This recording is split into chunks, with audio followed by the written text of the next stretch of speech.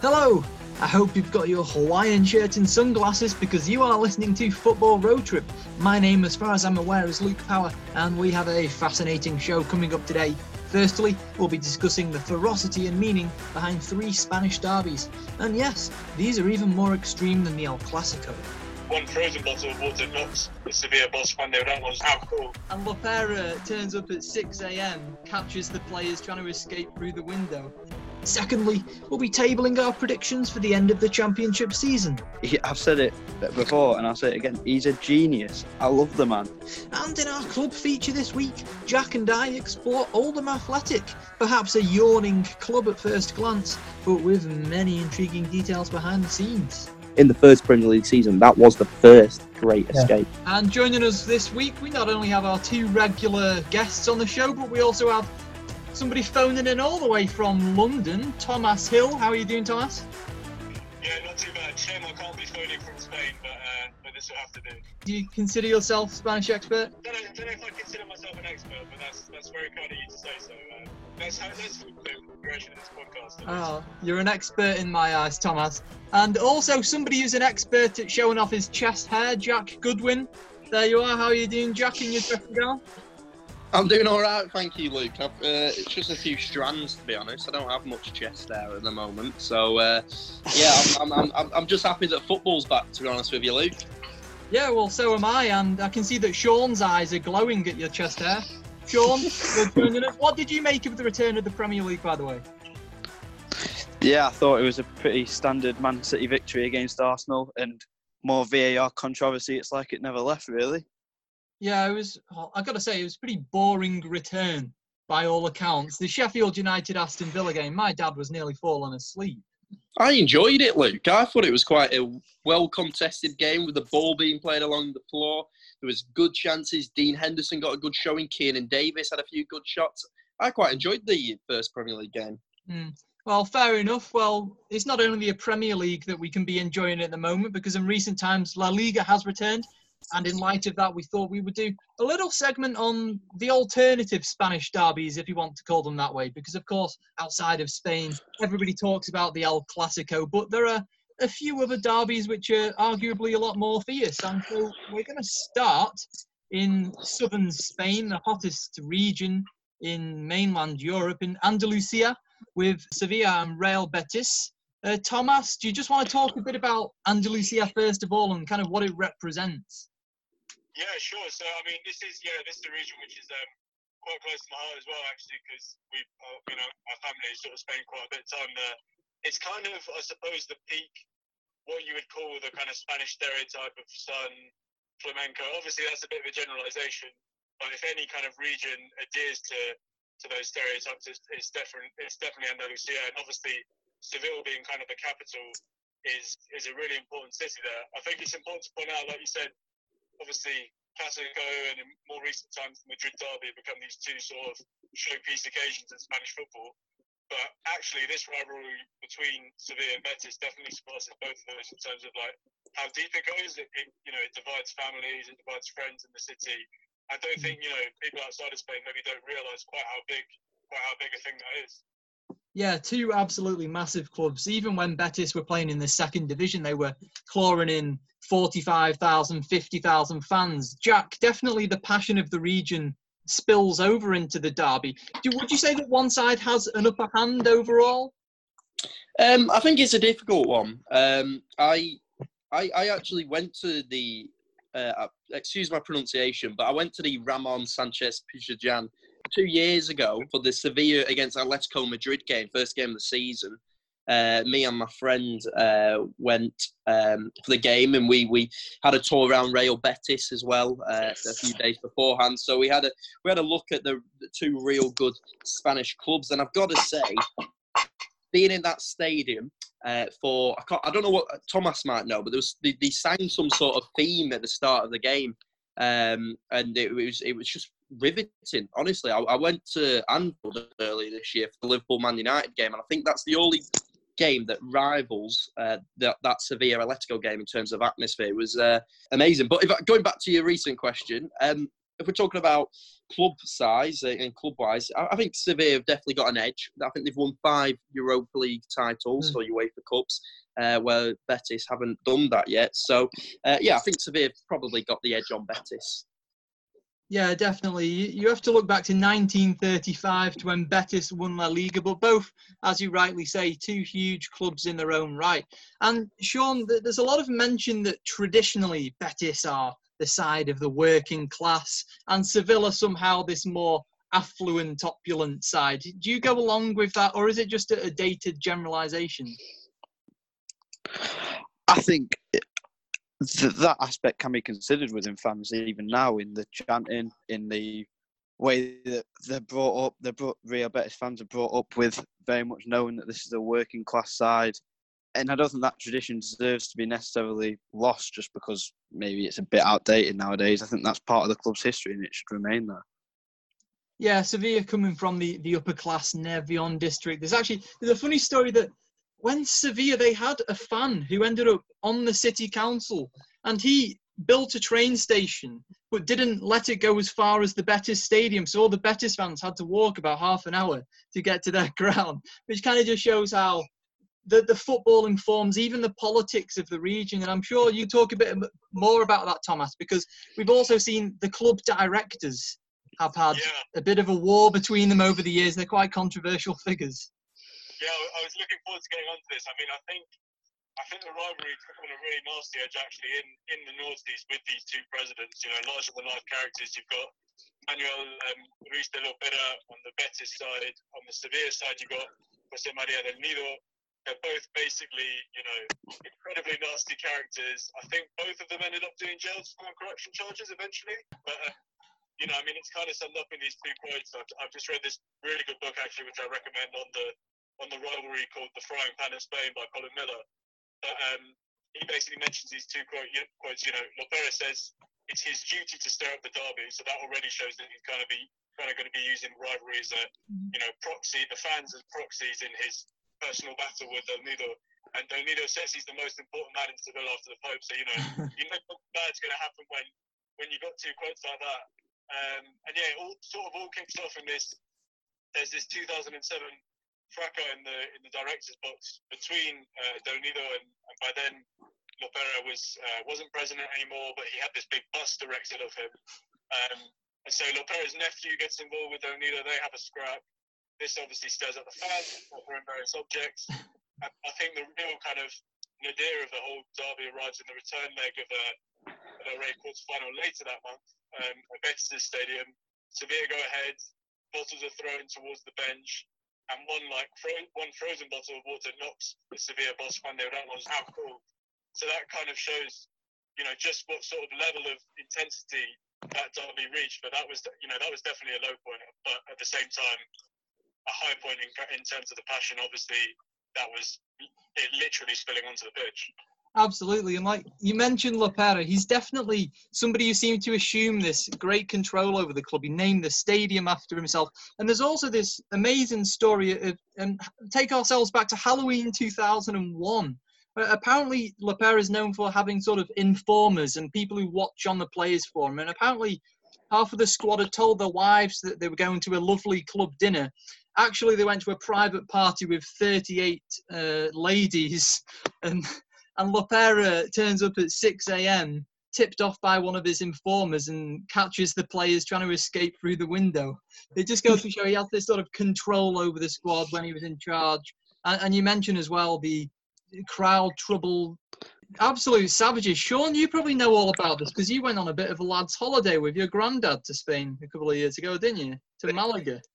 But, I did. I went to go see Malaga play Atletico Madrid. I think it ended 1-0 to Atletico Madrid. Bit of a boring game, but it was my first game that I've watched abroad, and it was just spectacular to watch one without any roof over the stands in the sun. It was only February. It was an incredible experience. But I was also going to ask Thomas, from an outsider looking in, like what Jack mentioned before, Sevilla are the bigger club almost. I assumed as well that Sevilla were the bigger club. But when I read that, the Frying Pan book that he mentioned before, it said that Real Betis had more support. Is that the case in Spain? Are Real Betis considered the bigger side?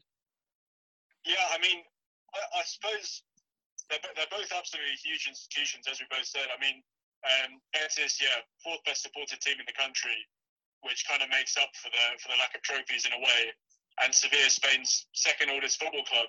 I think Betis have really got this. I mean, I think that the words they used to describe their philosophy is this "me que pierda" thing, which I think is similar to Atletico's in this idea that, you know, it's kind of win or lose will always be with you, but mostly through the losses, which is obviously a big thing.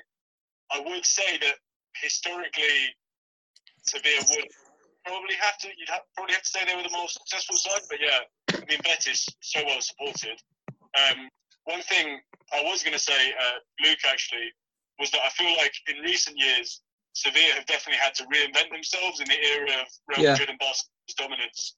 So, you know, hence the 5 record Europa League trophies since 2006. I think it's a sign that they've realised, you know, even though they've obviously won the Copa del Rey in 2010, 2007, it's had to be more about kind of European glory in recent years. Yeah, absolutely. And you mentioned reinventing themselves. I think we see that on almost a season-by-season basis, where they bring in players regularly at a young age and offload them for bigger sums. Jesus Navas, Sergio Ramos, Rakitic. There are a few examples in recent years, and that's thanks to their worldwide network of scouts. I know Director of Football appointed at the turn of the century, Ramon Rodriguez Verdejo, established a network of about 700 scouts around the world who are decided to kind of identify what they want, work with that model, and produce players who are better and worth more money than when they signed them. Do we want to move on to the second derby now? We're moving away from Andalusia to another nice enough place, but somewhere a bit gloomier, a bit darker, a bit more mythological, you could even say, with Galicia in northwest Spain. We're talking about Celta Vigo, and we're talking about Deportivo de La Coruña. Celta Vigo were founded as a merger between clubs in 1923 and see themselves as the club representing the Galician region. Meanwhile, Deportivo were founded by students who had gone over to England, studied, and come back. And we actually see that with a number of Spanish clubs, which I suppose raises the tantalising question, what on earth were they teaching in these English universities to make all of these students suddenly so imbued with footballing knowledge and able to found their football clubs? In terms of success over the years, Thomas, who do you think has had the upper hand?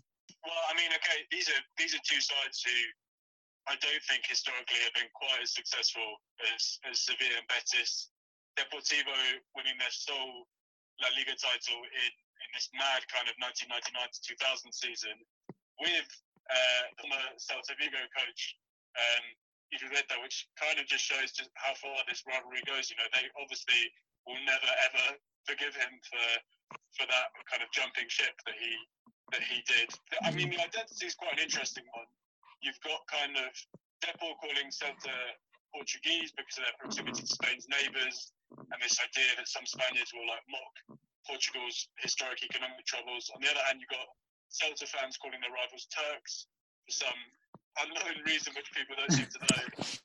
Both kind of take on those identities and use them against their rivals by waving the flags of each country at those derbies, which I find quite interesting. I think that's a sign of how you can take like an insult by one of your closest neighbours. I really think in this case it's one of those situations where you know, the more similar you are to someone, the more similar these two sides are, the more they hate each other because they're united by this Galician identity.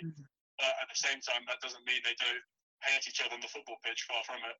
Yeah, it's kind of strange. They are united in this representing Galicia, and they sing the local anthem before the game.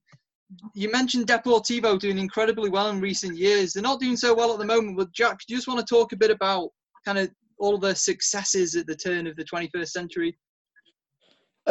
So I'll actually start off with the 1993-1994 season, in which it's gone down to the final day.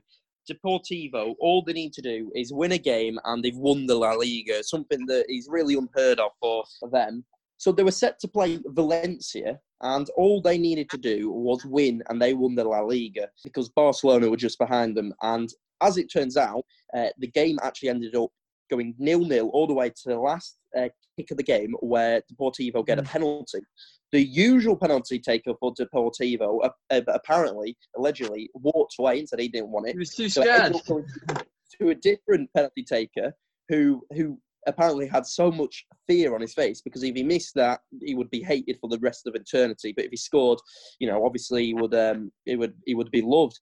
And he ended up missing the penalty, and the game ended 0-0. And Deportivo actually didn't win the title. But it turns out that Barcelona actually paid Valencia players. Valencia got a bonus from that form. Actually, Really? Yeah, so that's all some sort of problem that's gone on in the past. If we're talking about the turn of the century, as Thomas referred to, Xavier Igarete left Celta Vigo to join Deportivo. Good pronunciation. He joined Deportivo, and they had a massive boost. I believe Rivaldo had a little spell there at Deportivo, and they ended up actually winning the title. And then 2 years after that, they finished second. Year after that, third, and then I think ever since then, it's been a bit downhill, hasn't it? Yeah, but they won the Copa del Rey in 2002, didn't they, Thomas? Yeah, I mean that was a big title as well. Again, they're just two victims kind of the Spanish duopoly I think we've seen in recent times. Obviously, Atletico breaking into it. I do think these derbies in a way become more special because of that. Because whereas the Clásico I think has become this kind of globalized thing, far removed from roots, these derbies are clearly so rooted in the regions when they happen. In the case of the Seville derby in Seville itself, in the case of the Galician derby in Galicia, and the same for the Basque derby. So I really do think that these derbies, if anything, have taken on more importance in this kind of globalised age.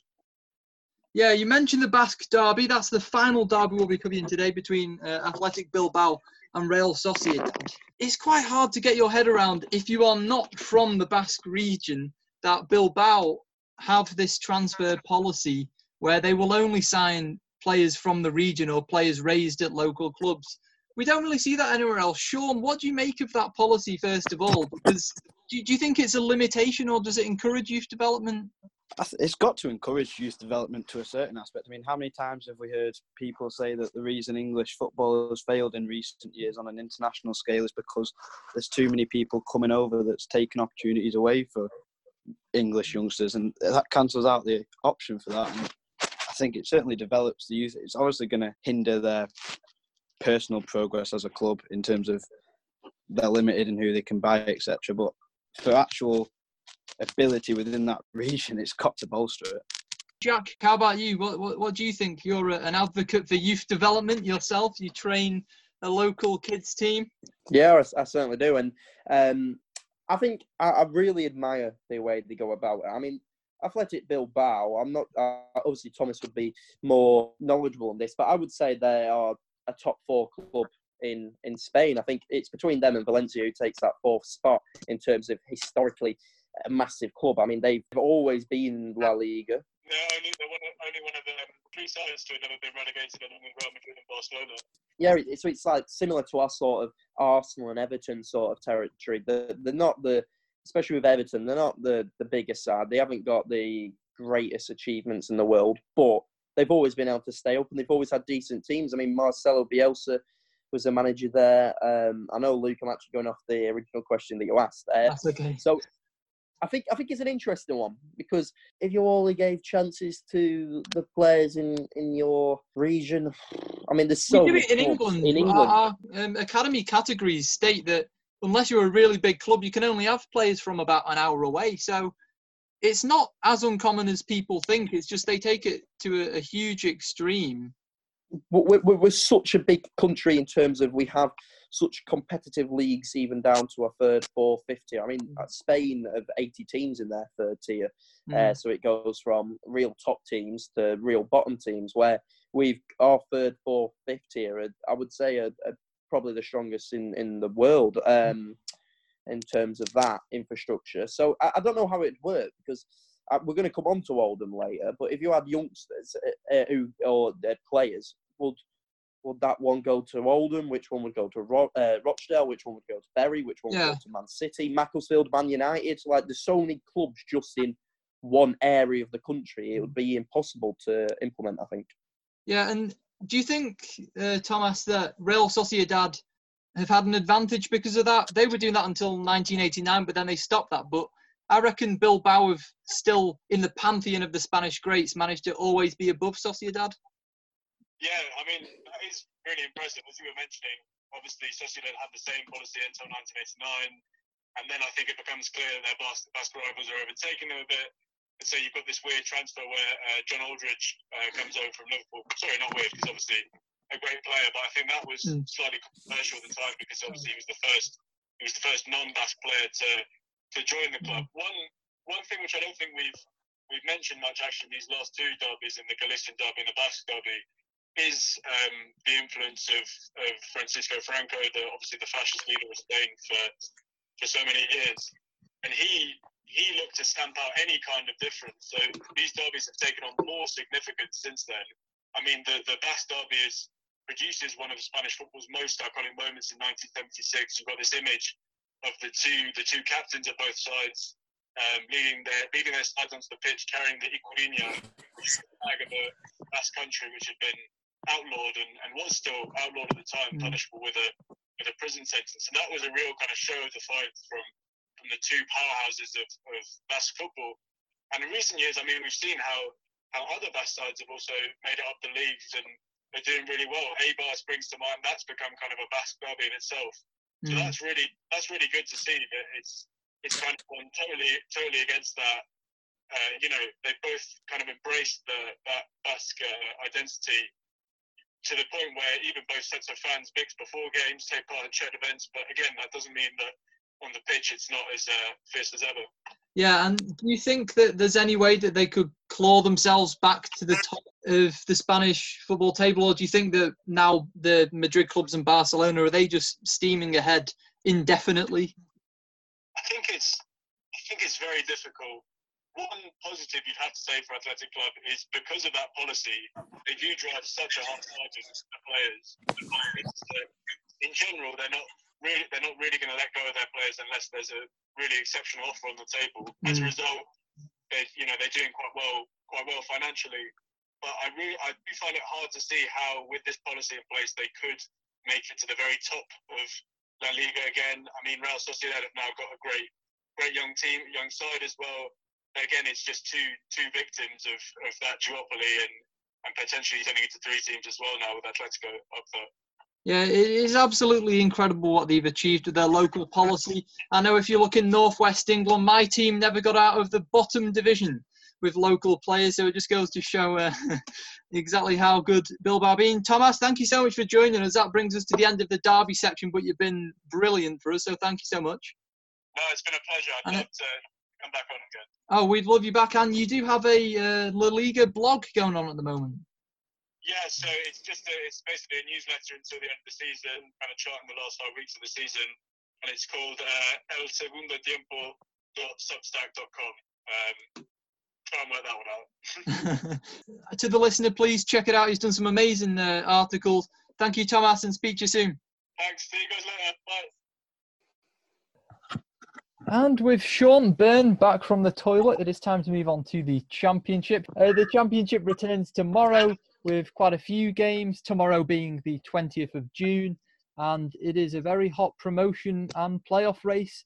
Guys, we're going to talk about from numbers 1 to 6 where we think each team's going to finish and who's going to finish them. So who are we saying for first position? For me, it's obviously between three teams. I don't think you can rule out Fulham just yet, but I think if you're looking at it logically and you're looking at how the teams have performed this season, it's going to go right down to the wire in terms of who's winning the title. I think the best two sides in the league have quite clearly been Leeds and West Bromwich Albion. Leeds have played teams off the park this season, and the thing they've been lacking is certainly a goal scorer. I mean, that's not to discredit Patrick Bamford, who has led the line admirably, but he's only got a meagre 13 goals in 35 games, which is in contrast to the West Brom team, who've got like sort of Matheus Pereira, Callum Robertson, Grady Diangana, Matty Phillips, how Robson Carnu are all banging in the goals for West Brom. I think both of them are going to go up, and if I'm pushed to say who will win the title, I think it will be Leeds United. Right, so you've gone for the bottlers from last season to win the league, and Sean, what about you? Yeah, I've got to agree. I don't think they'll bottle this season. I know all the talk about Leeds United and what's happened in the past with how close they've got is circling now, especially with this breakup. But Bielsa's just a genius, in my opinion. And the defence has been unbelievable this season, and I just can't see them slipping up from here. Yeah, how do you feel about the term bottlers? Because I absolutely hate it when people use it, because I don't see why any of the Leeds players would be nervous about winning the title. But don't you think that when they could have some nightmares about what happened last season, and with the West Brom pushing right behind them, that maybe they could resurface those worries? And they know that they have that potential to slip up. It's not just last year, though. I mean, they were in the playoffs the year before, looking really good for the season. And then Gary Monk was in charge, and they went on a bit of a losing streak in the final 9 games. And I think they were like second or third, and they ended up finishing 7th. They missed out on the final day. And they've always had that thing of being bottlers ever since the relegation in 2004. Sorry. So I think it's certainly interesting. I think last year wasn't really a bottle job performance from them, though. It was I think West Brom were more of a bottle job because they were up and around there. The for some reason sacked Darren Moore, which has got to be one of the worst sackings in history. And they never found an actual appointment. They had Jimmy Shan and Michael Appleton in joint caretaker charge. And West Brom had a much better team than Leeds last year. So I think it is unfair to call them bottle jobs. Yeah, okay, we can brush that argument aside. But what about the fact that Kiko Casilla still got 6 games left on his suspension because he was accused of racially abusing Jonathan Lico at Charlton, and he was hit with an 8-game ban?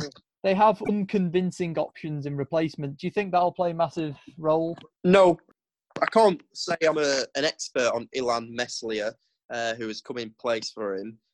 Young French goalkeeper, 20 years old. But I think he's a decent keeper. There's a lot of rave about him. There's a lot of people saying he is going to be the next big thing. I believe they've got Will Huffer as well, who will probably be on the bench for them.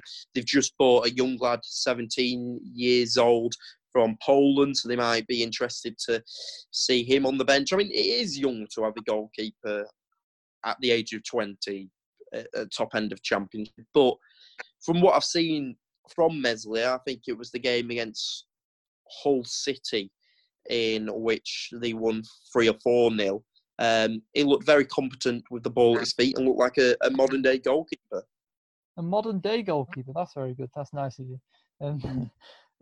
Sean, why do you think that Leeds have do you think the Leeds have a better squad overall than West Brom? Because I look at the West Brom team and I just think that's made for the Premier League, and they've got so many diverse options. They can play any different system.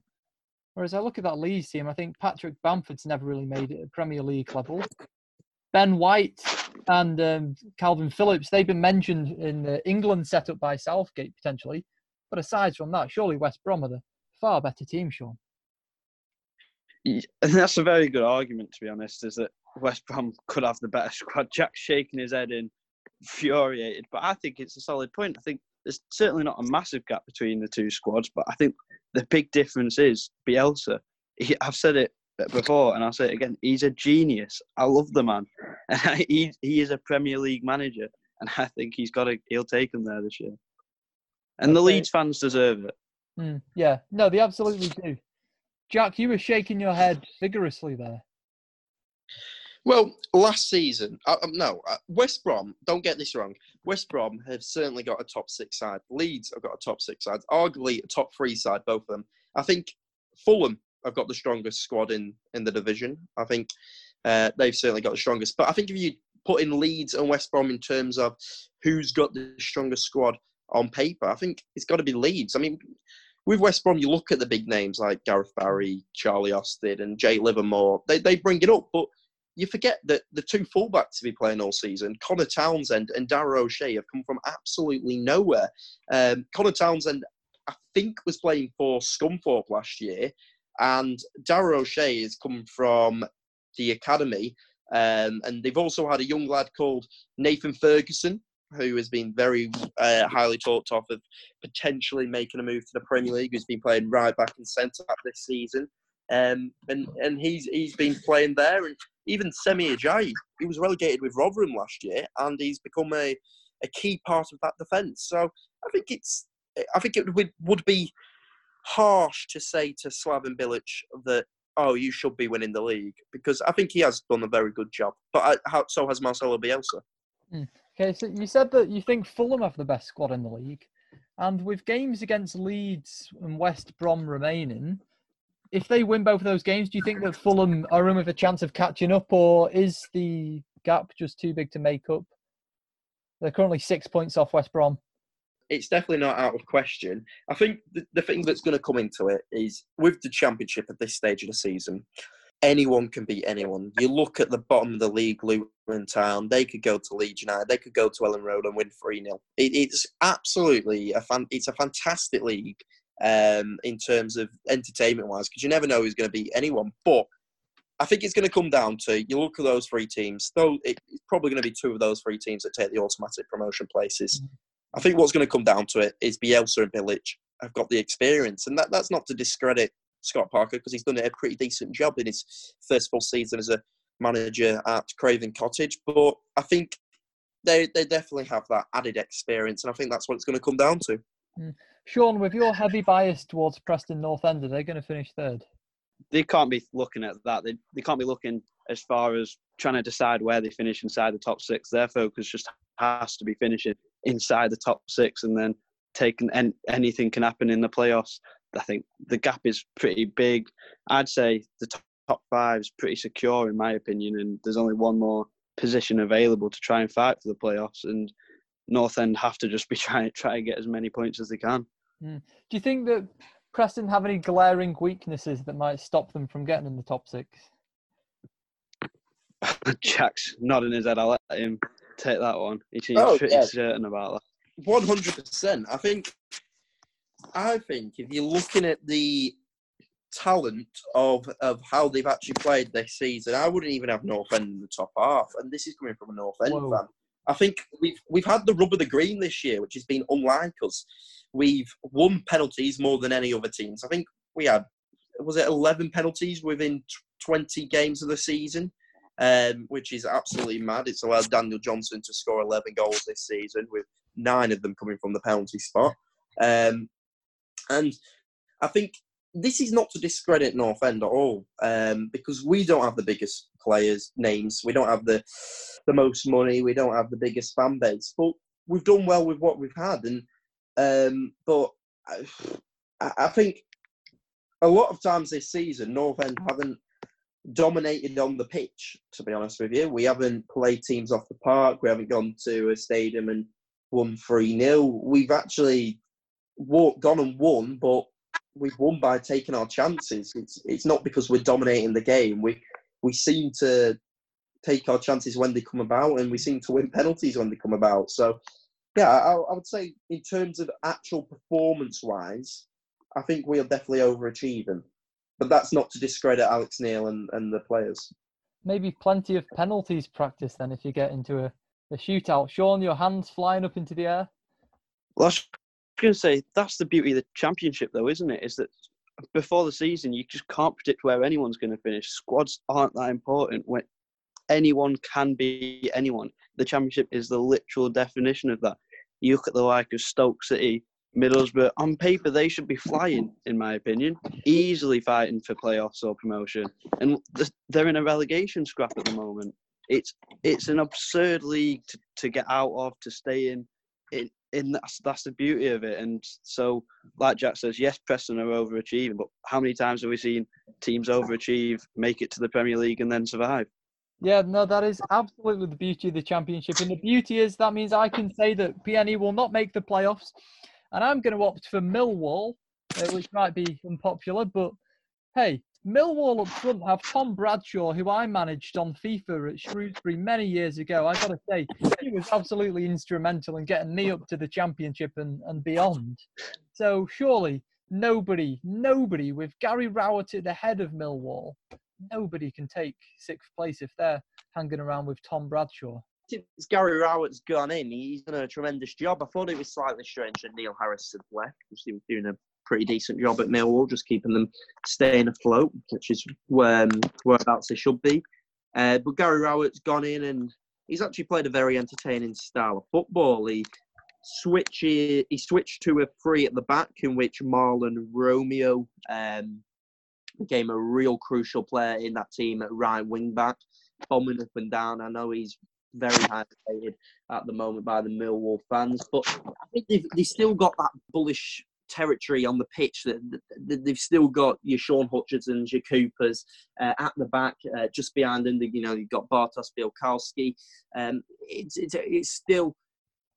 They're still hard to score against, but they're playing with more oomph, more attacking intent, and I think Gary Rowett's done a good job. And I would agree with you, Luke, in that if anyone was going to break into that top six, I think it will be Millwall. That is incredible. Sean, surely you don't agree with me? I'd argue that Bristol City, if anyone was going to go up, if anyone was going to reach the top six that's not currently inside it, was going to make it, it would be them. As bizarre as it sounds, this global pandemic couldn't really come at a better time for them in terms of the form they were in before this, without a win in 5 after a cracking start to 2020.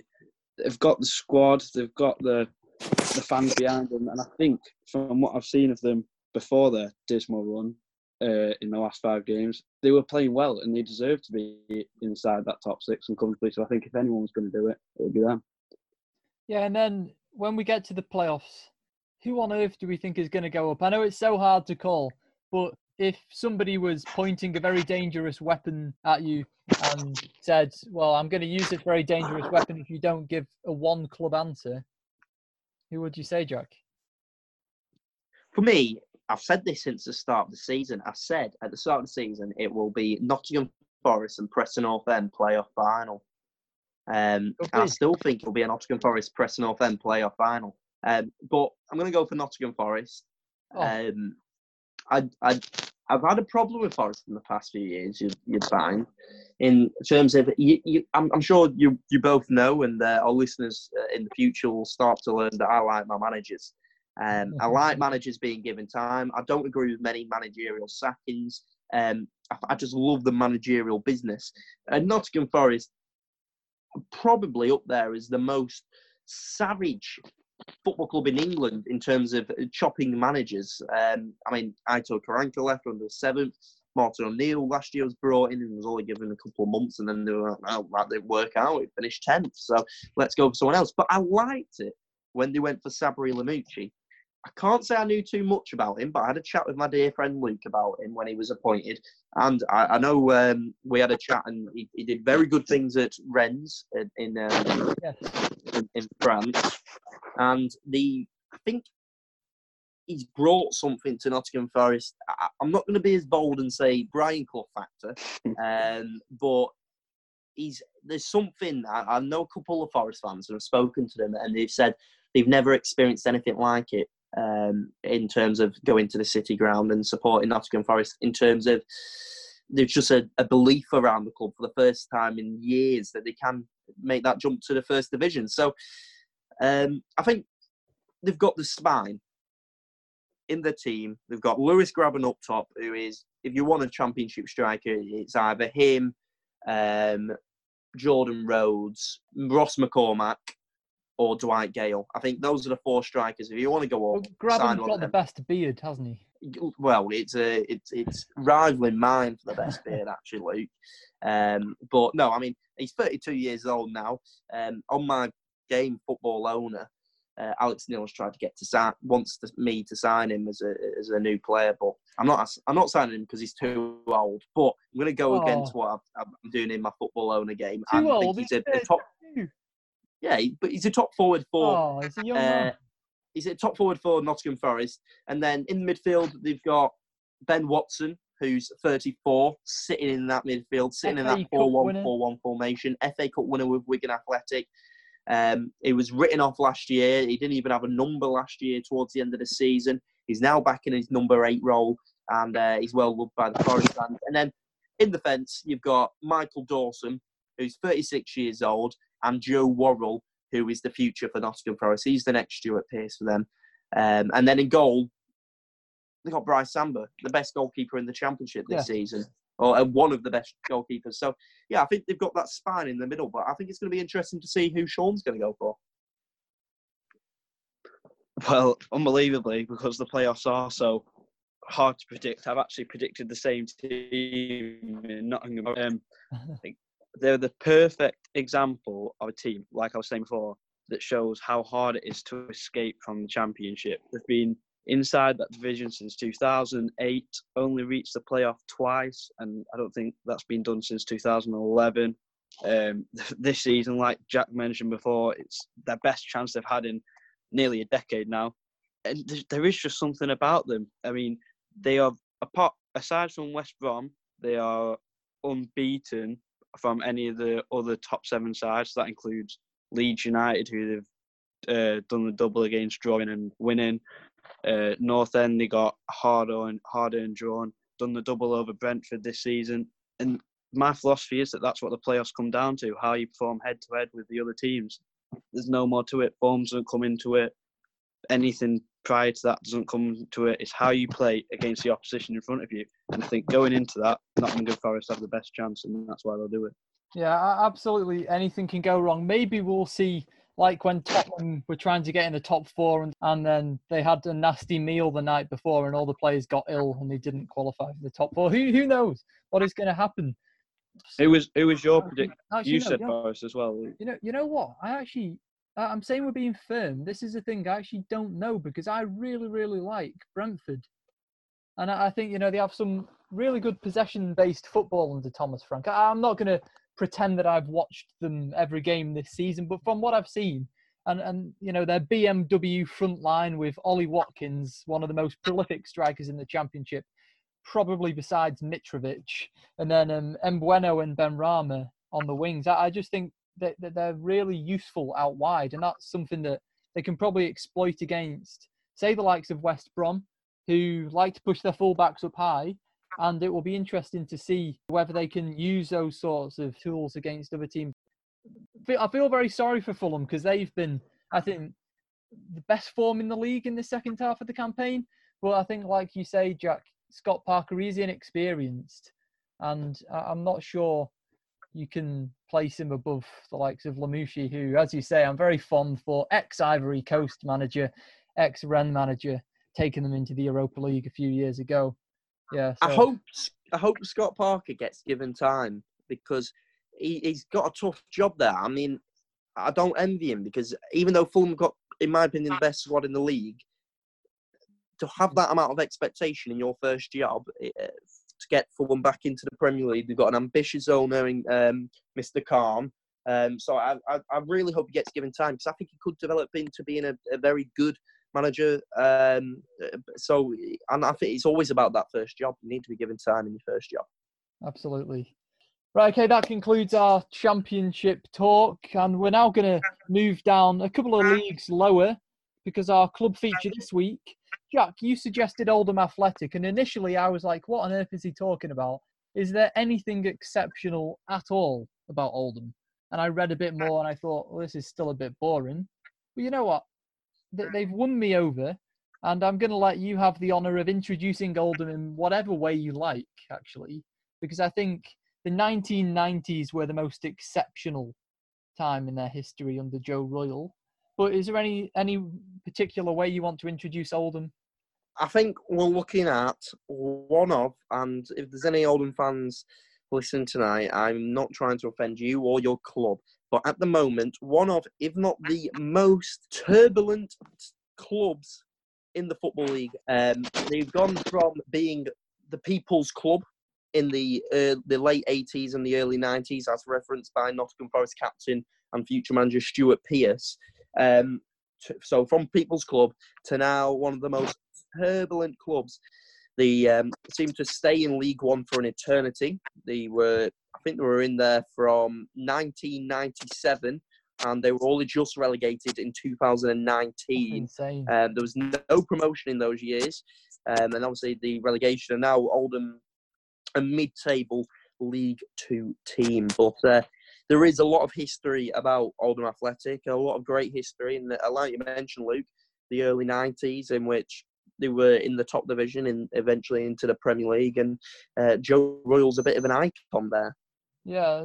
You mentioned probably quite a boring recent existence on the pitch. They haven't finished in the top half in League One or League Two for 11 years. They've not had a promotion push for 14 years. Yeah, it seems like they've quite industrially plodded on. In the 1990s, Jack, or just a bit before actually, we'll go to the late 1980s, a young man called Joe Royle, who'd been in charge for a few years, suddenly oversaw what became the most exciting period in the club's history. And for people outside looking in, were they a bit scared of Joe Royle and his Oldham upstarts? Yeah, well, they certainly were. I mean, they took a big chance on appointing Joe Royle whilst they're in the second division. He was a bit of a club legend at Everton. Obviously, went on to manage Everton numerous times after then. But they had a pitch at Boundary Park, which, similar to what Deepdale's was at Preston North End, they had the AstroTurf pitch, but we're not talking the pristine AstroTurf pitch that we may see at Harrogate Town at the moment. I'm actually talking about the hockey pitch that when you go to slide tackle on, you come away with half your leg. That's the reality of the situation.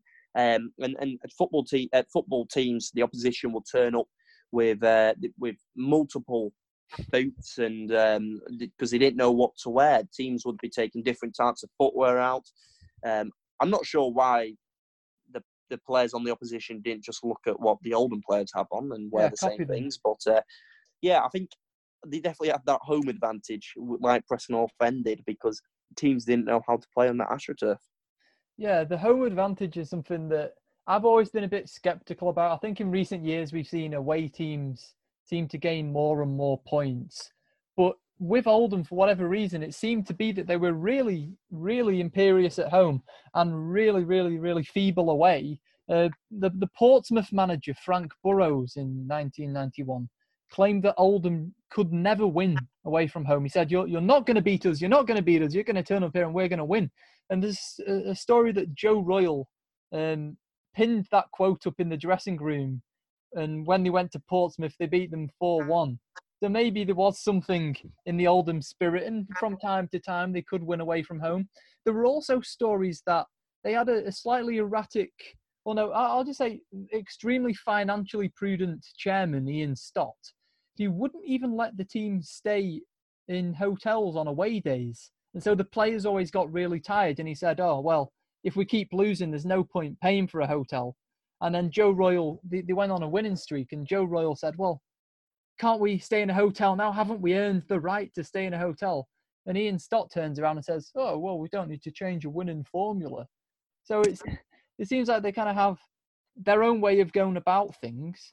And then, Jack, eventually it did start to work. Well, it certainly did, as I think most people know about the 30 years ago when Oldham Athletic were going for the treble before Manchester United completed the treble. But this was a slightly different treble. They made the FA Cup semi-final, the League Cup final, and they were going for promotion in the first division. So they actually ended up FA Cup semi-final taking on Manchester United at Manchester City's ground, Main Road, drawing 3-3 in the first leg, and eventually losing 2-1 in extra time in the replay. So the FA Cup dream was over. Then they took on Stuart Pearce's Nottingham Forest and Brian Clough's and lost 1-0. So the dream looked like it was over. The only way they could redeem it was by getting promoted. And they actually failed to get promoted that season. So what could have been the most incredible season for this minnow club in and around Manchester turned out to not be a fantastic season at all. But the following season they did get promoted and then had 4 marvellous seasons in the Premier League, or the first of 2 in the first division, 2 in the Premier League. it's a shame it came to a tragic end not long after, but they did have an absolutely wonderful 1992-93 season for all the wrong reasons. Because with 1 week to go, and this, people talk about Leicester's Great Escape, but I would like to say that the Great Escape at Oldham was even more emphatic than that, because with a week to go, they were 8 points down. They were 8 points off Crystal Palace, and they needed 3 wins. And somehow, against all the odds, they got their 3 wins. Results went their way. And on the last day, they beat Southampton at home 4-3 and stay up. Jack, how do you think there's anything better than that? That there was a pitch invasion at the end against all the odds? I mean, that was an incredible escape, wasn't it? An absolutely marvellous one, in which they were winning 4-1 against Southampton on that final day, and then Southampton's striker Matt Letizia completed his hat-trick to make it 4-3, and Oldham hung on, and it was a marvellous day. I've got the shirt from that. I've just bought the retro shirt so that they wore on that day in which they stayed up. But if you're talking about great escapes, I mean, West Bromwich Albion in 2004-05 season under Manchester United legend Brian Robson is got to be up there, in which I think they had the lowest point total that anyone's ever had at Christmas and somehow survived, or even Sunderland under Dick Advocate and under Sam Allardyce in back-to-back years. So, yeah, they're great escapes, but Oldham were, in the first Premier League season, that was the first great escape. Sean, do you think there's any special science behind a great escape? Do you think there are certain ingredients that you can put together and guarantee your great escape? I think they are, but I think there's only very few managers that know how to master it and very few teams that can master it. That's why they're so special almost. I personally don't even claim to know what these special ingredients are. I'd love to know the recipe. And I don't think very many people do know the recipe. I think half of it might even be luck to a certain extent, and just that desire to keep going and push on. But I don't think there's a specific formula for it. But, what are we going on about? Ingredients, a recipe? We're talking about Oldham. I'm just trying to find out, because I thought Sean was Gino going to D'Acampo start my managerial career. Thought Sean was going to teach me the way, but maybe not. And if we move forward to recent history, this is where things get a bit turbulent. We've mentioned the league finishes, but Paul Scholes, who's been an Oldham fan all his life, resigned as director at Salford, moved to Oldham, and he was gone after 31 days. Why on earth did that happen? I think the blame is going to be a one-man store, and that one man is Abdullah Lemsagam. Abdullah Lemsagam, who took over from Sammy Corney, who was the Oldham owner for 14 years, in 2018, a Moroccan-born owner that, according to Paul Scholes, came in and tried to pick the team, basically. So Scholes couldn't get on with his job, and I think that's the reason quite a few Oldham managers haven't worked out. And I mean, I mentioned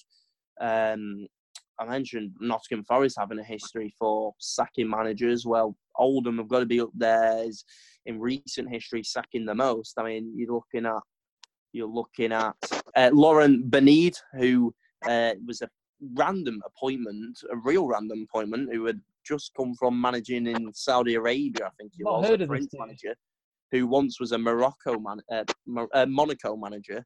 Got appointed, but was sacked earlier in the year. Frankie Bunn had a short time there. Richie Wellens, who just got promoted with Swindon. John Sheridan, Stephen Robinson, David Dunn. Every single manager ever. David Dunn. Darren Kelly went in. And I think he lost his first game 7-0 and his second game 7-1. And he was sacked after 2 games. It's a weird and a wild situation at Oldham Athletic at the moment, and that's why I think I've said if any team is going to go down in terms of going other than Macclesfield, in terms of having to go bust during this obviously unprecedented scenes, Oldham Athletic have recorded in the past year, record debt. And it looks like they may be fearing for their future. So we may be seeing a similar situation to what happened with Bury if Oldham Athletic aren't able to sort it all out. Yeah, it's a shame. It's as if they've never been able to gain any traction because they're in this area where there are just so many better teams to support. Why not go and support Man United or Man City, who are 10 miles away? Why not support Bolton, Blackburn, Premier League winners? Why would anybody support Oldham? But I think there is a charm. There is a charm in Oldham. Apparently, Boundary Park is the coldest ground in the UK. They're missing one stand from the stadium, so the wind whips in, and there's something about it. There's a hardiness, but there's also a magic there. And so we say farewell to Oldham Athletic and wish them all the best of luck for the future. That brings us towards. Well, no, it doesn't bring us towards the end. It brings us to the end of this episode of Football Road Trip. When we need to get to the gas station, Sean, you're the one who's paying. Well, can any of us actually drive? Yeah, me and Luke both have cars. Oh, you both can, can't you? Yeah. I forgot it's just me that failed the driving test, actually, yeah. Thank you for listening to this episode of Football Road Trip. Keep a lookout, and we hope we don't crash into your house.